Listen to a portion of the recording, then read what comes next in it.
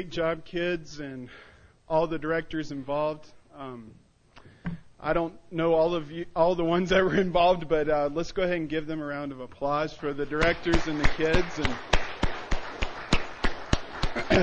And you see the adults that are up front, but there were ones in the back that were downstairs that I didn't see all those that were involved. So I really appreciate all that has gone into this play this morning. And I'm a little taken back about how I should respond now that they presented me with a love gift, and then also they said that they wanted me to hurry up because lunch is coming soon. I feel like I'm getting paid off to be short today. I don't know. I will be short today. I am a tall person, but I will try to be short in my message. That I just want to pick up on some things that the kids have mentioned in the play today, and revisiting one of the characters that they mentioned, John the Baptist. Now, I picked up that name around town as John the Baptist, but it's not a bad name to have.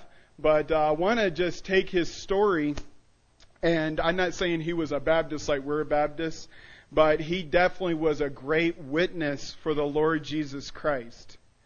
And as they were talking about, I can't wonder today. Okay, as they were talking about these different characters in the Bible and their stories about the Savior, I was reminded about John chapter 1, where Jesus is described as the light of the world. Have you ever gone down the highway? I know I have, coming up 63 from Anton into town here. Just a couple weeks ago we came in and this buck crossed the street at Railroad Avenue. Have you ever driven and had a deer run out in front of you? And it kind of gives you that whole sense of deer in the headlights. You get that impression again. Well, I was reading an article this week in fieldandstream.org. I know it's good reading. But I was reading this article, and this was... It happened that a police officer was driving on a highway at night, and this deer was in the middle of the road and would not move. Apparently what had happened is that there was an accident earlier in the night, and this person was driving with their lights on, and an accident happened, and the deer just stood there and would not move. For 30 minutes, it was frozen still. And in this video that I watched, this officer comes up and actually has to pick up the deer and move him off the road. He was so frozen and frightened. And about 30 minutes after he was out of the light of the headlights of his cruiser, he woke back up and he took off. But it reminded me kind of the experience that many people have with Jesus Christ, the light of the world.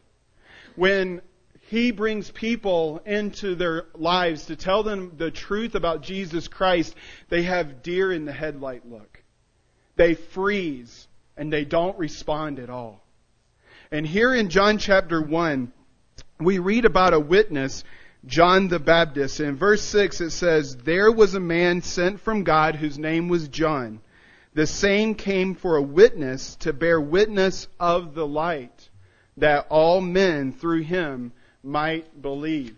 John chapter 5 verse 35, Jesus talks more about John the Baptist, and he says, "He, John the Baptist, was a burning and shining light, and ye were willing for a season to rejoice in his light." One preacher that I really respect, he's with the Lord now, he said this about mankind: there's only two types of people in the world. There's saints and there ain'ts. Okay? And if you're a saint, you are a child of God. You have received Jesus Christ as your personal Savior.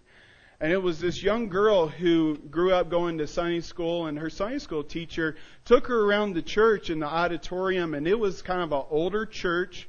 They had stained glass windows, and in those stained glass pictures were these people. And as the Sunday school teacher walked her around the auditorium and showed her these great pieces of art, at the end of the tour, she says, "Now, boys and girls, do you understand what a saint is?" And the little girl raised her hand and said, "Yeah, it's the people that God's light shines through." And not that it was the people and how special they were, but it was God, the light of God, Jesus Christ, shining through them. And that's exactly who John the Baptist was. He was a witness. He was a light. He reflected who Jesus Christ really was. And it says in verse 6 of chapter 1, there was a man sent from God. His name was John. But then verse 7, that he bore witness of the light that all men through him might believe. See, he was so burdened to be a witness, to say, hey, you need to meet Jesus Christ. You need to know who this man is so that you might believe what he claimed to be. And Jesus, when he came, he did some pretty spectacular things. He was called the light of the world because he shone light in the darkness. He revealed the truth in an area or in an environment of spiritual darkness. Have you ever been in a room where you have the flashlight on and you can actually see what's around you? And it really helps you out a lot. My wife, unfortunately, was, I shared this in Sunday school not too long ago, she was kind of a sad victim of being in the dark. We were at a camp and we were staying in the cabin, and they had these little ladders in the middle that went up to the loft. And we were sleeping on the bunks on the bottom floor on either side. And one of our kids started screaming. And that happens when you have little kids. It was two of them were having night terrors. So she jumped up. And when she tried to go get the baby, I think it was baby Elise, she ran straight into that ladder that was in the middle of the room. And then, even after she did that the first time, and then she woke up a second time and says, I'm not going to do that again. So she puts her hand out, feeling in the darkness, but she put her hands through the rung and she still hit the ladder. You know, being in the dark can be very painful. And God was so loving and so gracious that He sent His only begotten Son. So you can know the truth about yourself and you can know what His way and His plan of salvation really is. It's not being a Baptist. It's not being a member of a church. It's not being baptized. It's about accepting Jesus Christ as your personal Savior.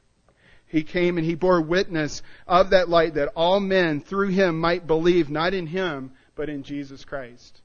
So I encourage you today, you heard story after story of people in the Old Testament, from the beginning all the way to the New Testament, of people who bore witness of God's Savior, that He was going to send, and then after He sent them.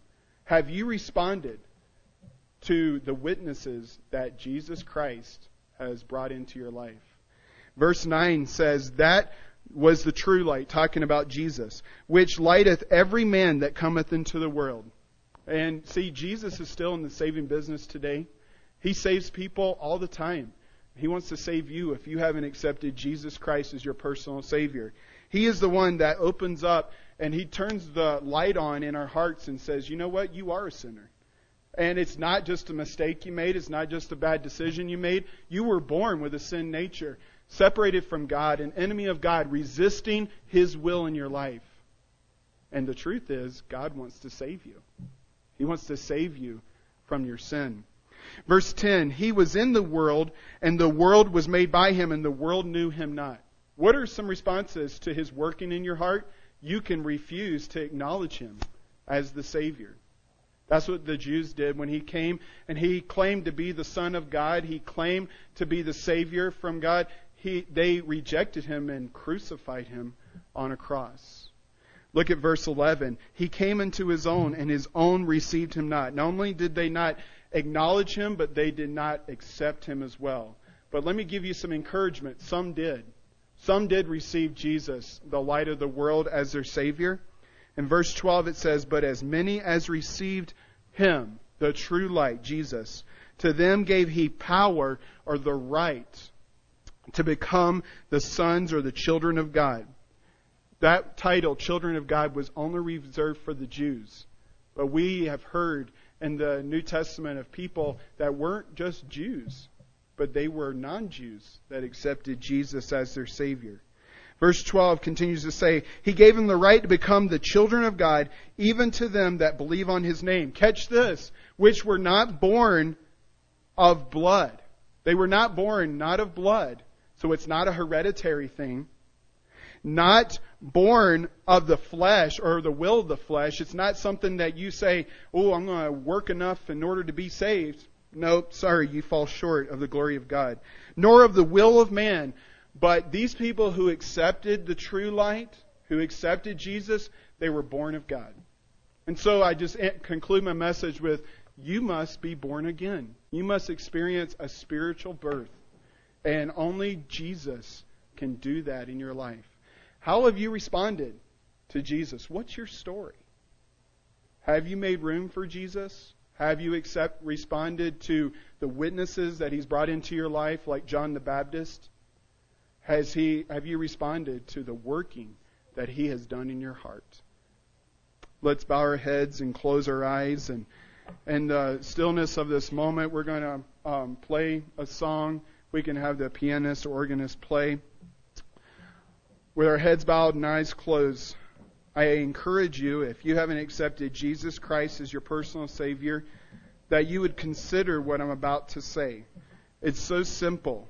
All you have to do is admit that you're a sinner. And we talked a little bit about that.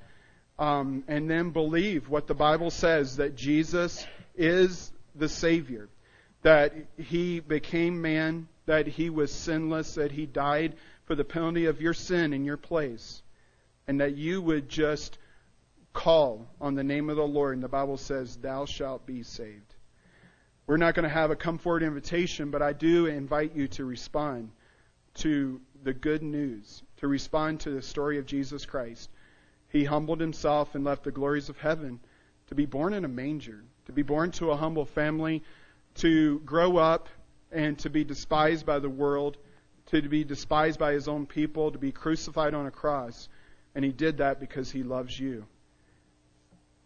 God commendeth His love toward you, and that while you were yet sinners, and not even born yet, but you were going to be born a sinner, Christ died for you.